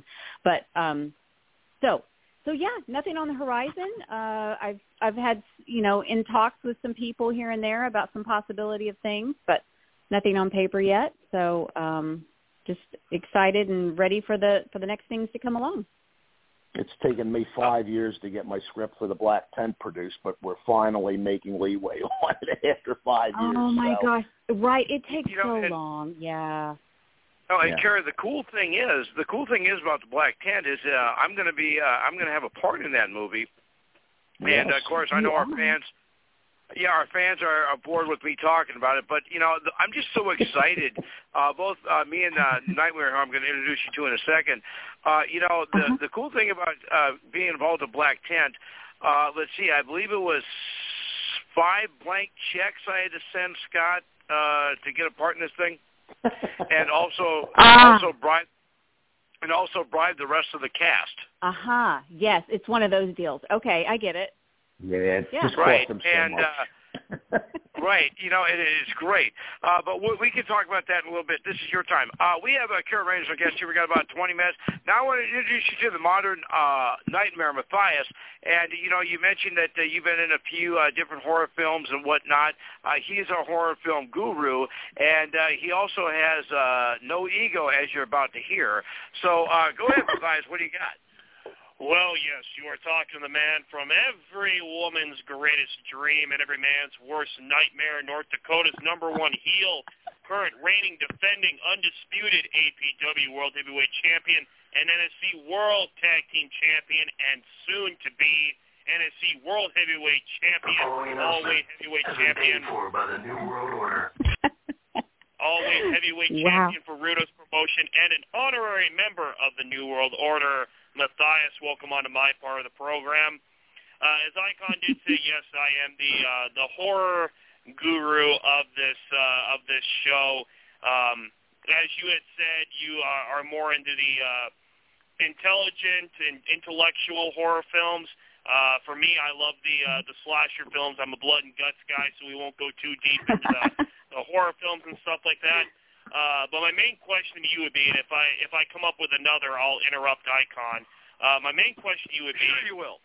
In the beginning of your career, like starting up, what was one thing you would say that you excelled in quickly and something that you kind of struggled with as time progressed going into your career? Oh, nice question. I would think something that I excelled at initially was finding emotion. It comes easy for me. Even initially, I was able to kind of get into that emotion, that environment of what kind of was going on fairly early on. I mean, obviously, over 12 years of learning and classes and other films, it just gets better and better the more that you study. But I would think that came easily to me. And I think what I struggled with the most, and maybe not so now, but I know for sure in the beginning, just getting into this business in the beginning, in the first place, is very difficult. It's not for the faint of heart. It's not for people without any backbone. And let me tell you, when I first started in it, I really didn't have much of a backbone. I was very shy, not a lot of confidence. And so shockingly, I thought, oh, let's see, someone with no self-esteem and no backbone, let's be an actress. That makes complete sense because you just get, told no constantly, and you're thinking, why? I'm terrible. I'm no good. But so in the beginning, when I first started that, it was really difficult to go to auditions and think, okay, I got this. This is wonderful. They like me. They're smiling. It's wonderful. And then you never hear one peep out of them after that. And that is the majority of what happens. I know the feeling. Yeah, right? So it's like, oh, I guess I wasn't that great. But then you finally start to learn that, and I went through years of that, of just like, no, I'm always getting no, I'm always getting no, I'm always getting no. Occasionally there's a yes, but I'm just, what am I doing wrong? But it really has nothing to do with that. And you finally get to a point where I am now, which I really love, because now I can just do my audition, do whatever it is I'm supposed to do, and I completely let go of it. There's some that I might go, yeah, I would love to hear back from them, but okay, let's just go to the next thing. And I love getting to that point. It's fantastic because you can just focus on what you need to focus on at the time and not have to worry about you can't worry about how any of that's going to happen. You just got to let it go and let it come when it's supposed to come, and it will. And so I feel like the answer to your question is initially the emotions came easily for me, and then the hard thing was learning to hear the word no or not hear anything until it was okay for it to be that way. Fair enough. Now, is it true that your favorite spice is cinnamon? Oh, no. It is one of my favorite ones. However, you're not going to make me say it, are you? Well, I was going to see if I could get you to go there, but well, if I just come out and say I want some cinnamon on that, there it is. I can't do it. I have to see and cinnamon. But if I just say cinnamon, it's going to come out cinnamon every time. There I love that. You made me say it. I did. Now, don't hang up and don't hate me, but I had to do that because someone had asked me that in the chat room, so I'm like, I have no idea what this means. So I figured one of our fans in the chat room asked me about that, so I was like, figuring what this was. Okay, we have Kara Rayner's our guest here on 89.1 KensFM, and we got about 60 minutes here left with you. I want to ask you about some of the other projects that you got coming up, and then I'll ask you about a movie that I'm really curious about. You have, according to this, if this information is inaccurate, fire IMDb, not our producer, but a couple of things said that you're involved in Wonderkinder, Porch Pirates, The Bedfellow, and Voices of the Dead. Yes. Okay. So let me start with Porch Pirates because that one I can give you the most information on. That is the one that we just wrapped in December, and it is hilarious. It's another Christmas movie, just like Grumpy Old Santa was. And Porch Pirates will be coming out next Christmas. And obviously, you might can guess, it has to do with some porch pirates. And I played a detective on that film, which I was so excited about because I've always wanted to be a detective in something. That was my first detective role, and there were three of us detectives trying to figure out who these porch pirates are stealing presents off of everyone's porches. So it's very timely. You know, that happens all the time. So that is a good one. Let's see, it's actually pronounced Wonderkinder. And that film, let me tell you, was so wonderful, but it didn't go anywhere. It did get completed. I think they did a showing, but he wanted to do some more stuff with it. But what I loved about that, the role that I was given on that one was such a cool role, and he let me just he let me take that role and come up with the character kind of on my own. He actually wrote the role for me. And it's a funny story. When I first met this guy, he said, I have this role for you, and this is it. And he showed it to me, and the woman had 2 lines. I'm like, okay, cool. I'm just starting out. I'll take 2 lines. I don't care. And so, but then things kind of got pushed, and and one day I said, I'm just letting you know, if you have any other roles that pop up, I'm willing to, do more than just, this role. So, I mean, if something else changes, because there were some changes happening, different characters were coming in. And he said, you know what? I'm going to have you a different role. And so he created this other role for me. And it's one of my favorite things on my reel. I don't think it's on my reel now. It's on an older reel. But it was one of my favorite scenes that I've ever done, doing this little scene with this kiddo and who had special powers. Yeah. My character's name was the Widow. Yeah, that's right. So it's really a good film. I was really hoping it would go further, but it didn't. Let's see, what was the other one you mentioned? The other one I mentioned was the other two, the Bedfellow and Voices of the Dead.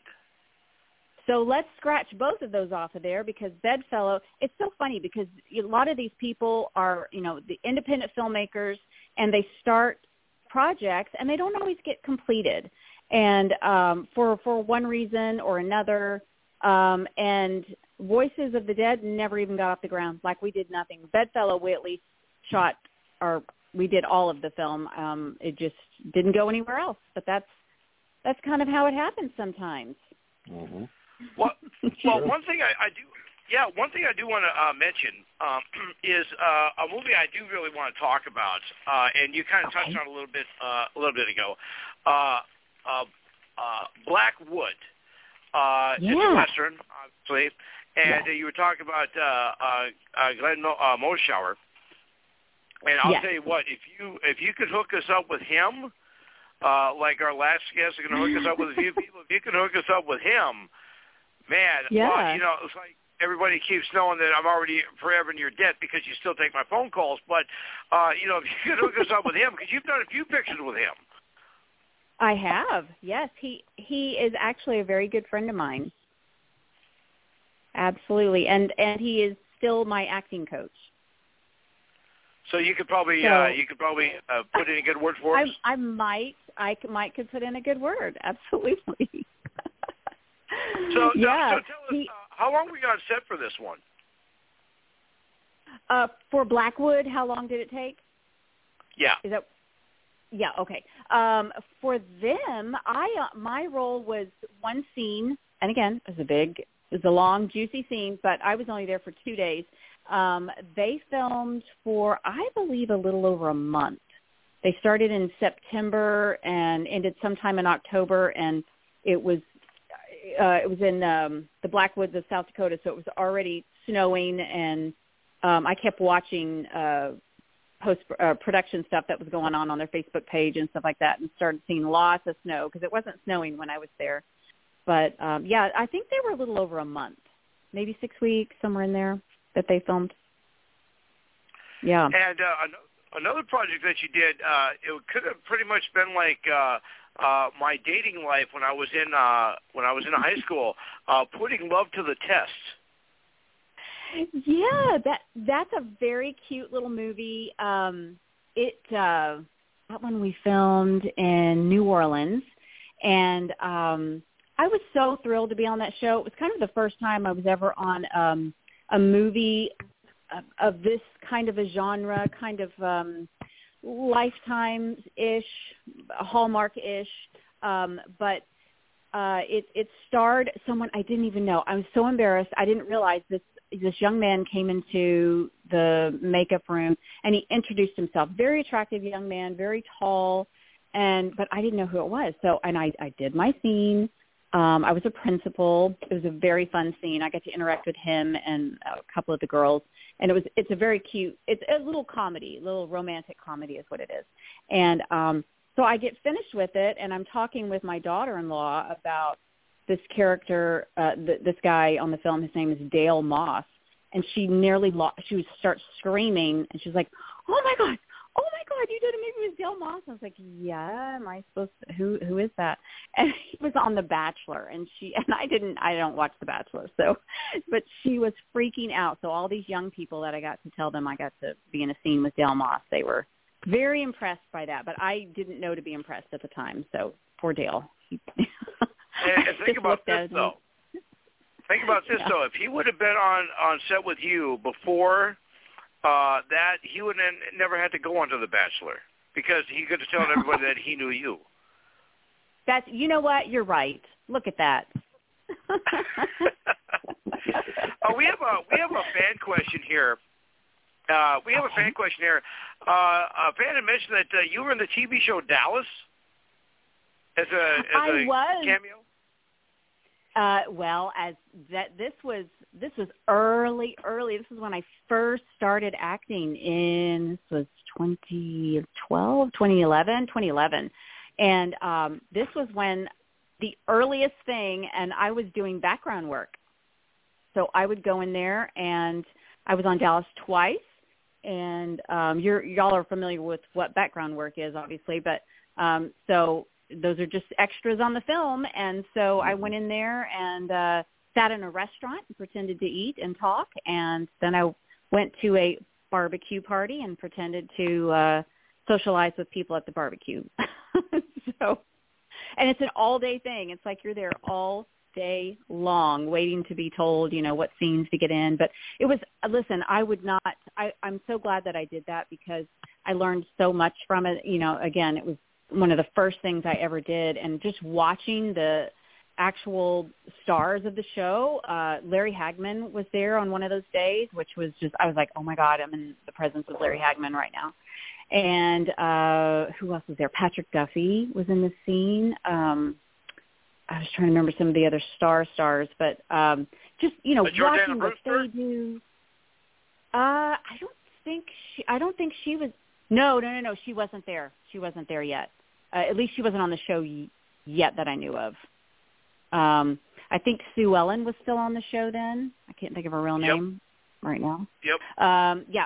Yeah. So that was such a great experience, even though, background work, once you start, when you do that, at some point as an actor, you stop doing that because then people think of you as a background actor. At least that's the way it was always put to me. And but it's such great experience when you first start, just to be able to watch, listen for words that you don't know, set words. There's so many different, the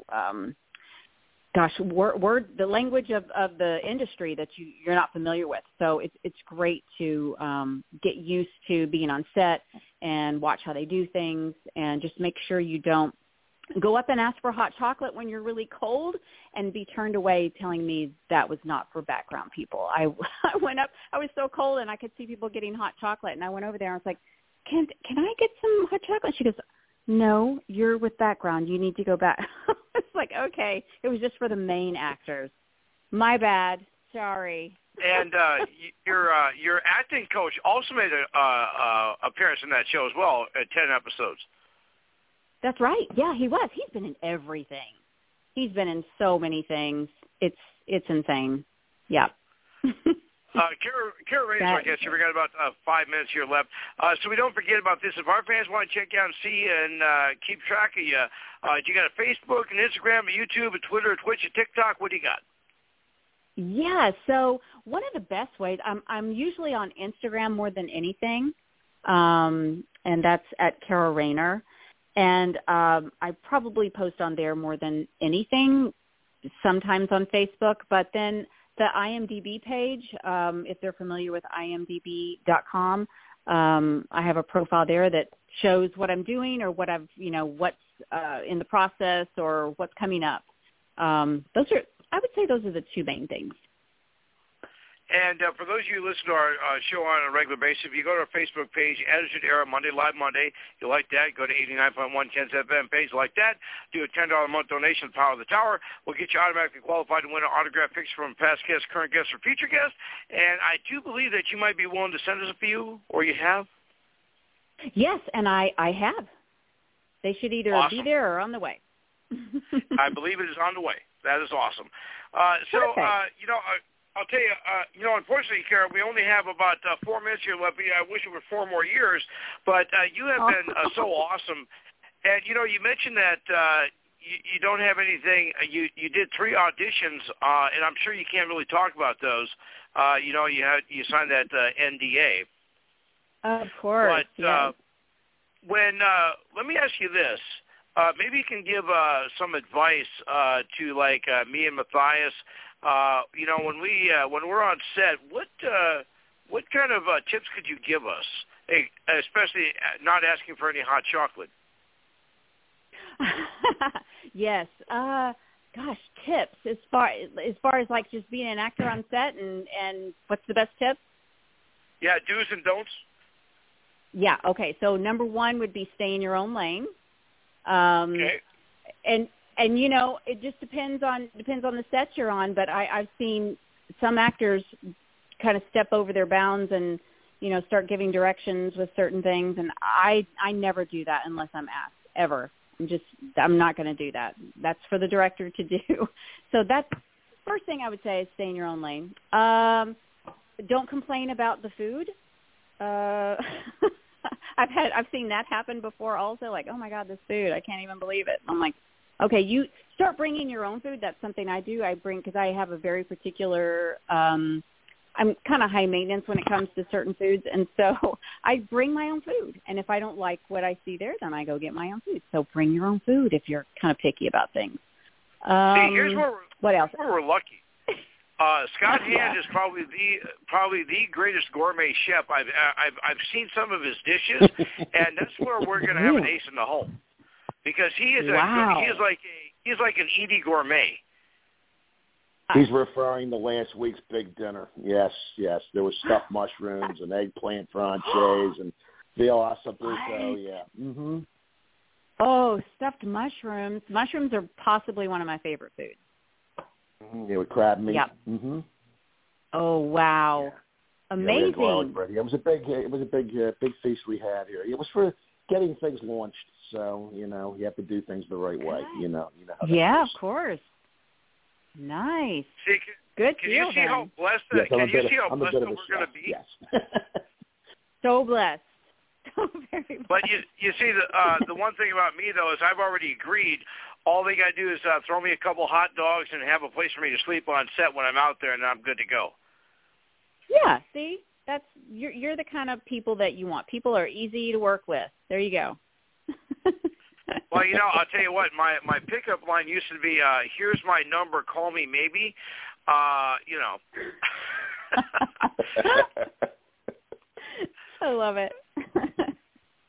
The other cool, I'll tell you what, Karen, like I said, we only have a few minutes here left with you. You have been so awesome, and I'm just happy that you were able to join us, and hopefully you'll be able to join us on again, because, there's so many other things about me that we could talk about. Oh, my God, who the hell cares? Yes, of course. I want to know more. Well, I'll tell you what, Carrie, you have been so awesome. We appreciate you, and hopefully you can hook us up with your acting coach, and I can't wait. I would love to talk to him about the Transformers, one of my all-time favorite movies, but you have been so wonderful, and you're just an amazing individual, and I appreciate you, and we love you. Thank you. Thank you, guys, so much. I enjoyed it. Thank you so much for having me. Great all to right, meet you. Thanks, Kara. All right. Okay, bye. Bye-bye. That was Kara Rayner, ladies and gentlemen. And as you can tell, she definitely does not rain on anybody else's parade, because she is awesome. So that's cool. Well, hey, guys, another successful show is in the books just about. We got a few minutes before our theme song hits. So Matthias, you'll be back next week, obviously. If anything else changes, I'll let you know. And, Scott, you're going to be with us through October at least? Yes, that is the plan. Mm-hmm. Okay, and then you'll bring some more of your friends with you? Absolutely. You got it. All right, we love doing that. And, also, real quick here, we want to send our thoughts and prayers out to Granny Hulkster. She was on here last week, and her family's going through a tough time right now. And when you hit your knees tonight, pray to the Lord above that He will love them as well. Okay? We have, like I said, we have a few minutes here left. But remember, until next week, it's not goodbye. It's just good night. Love each other, care for each other, and always return to us every Monday night here on 89.1 KensFM from 9 p.m. Central to 11 p.m. Central Standard Time every Monday night. And just remember, if a friend in need is a friend indeed, and always remember this: when someone reaches out to you, extend a hand, because you might be on the other end of that helping hand needed at some point. So with that being said, we love you all. We'll see you next week. Take care. Until then, be safe, be proud. We love you.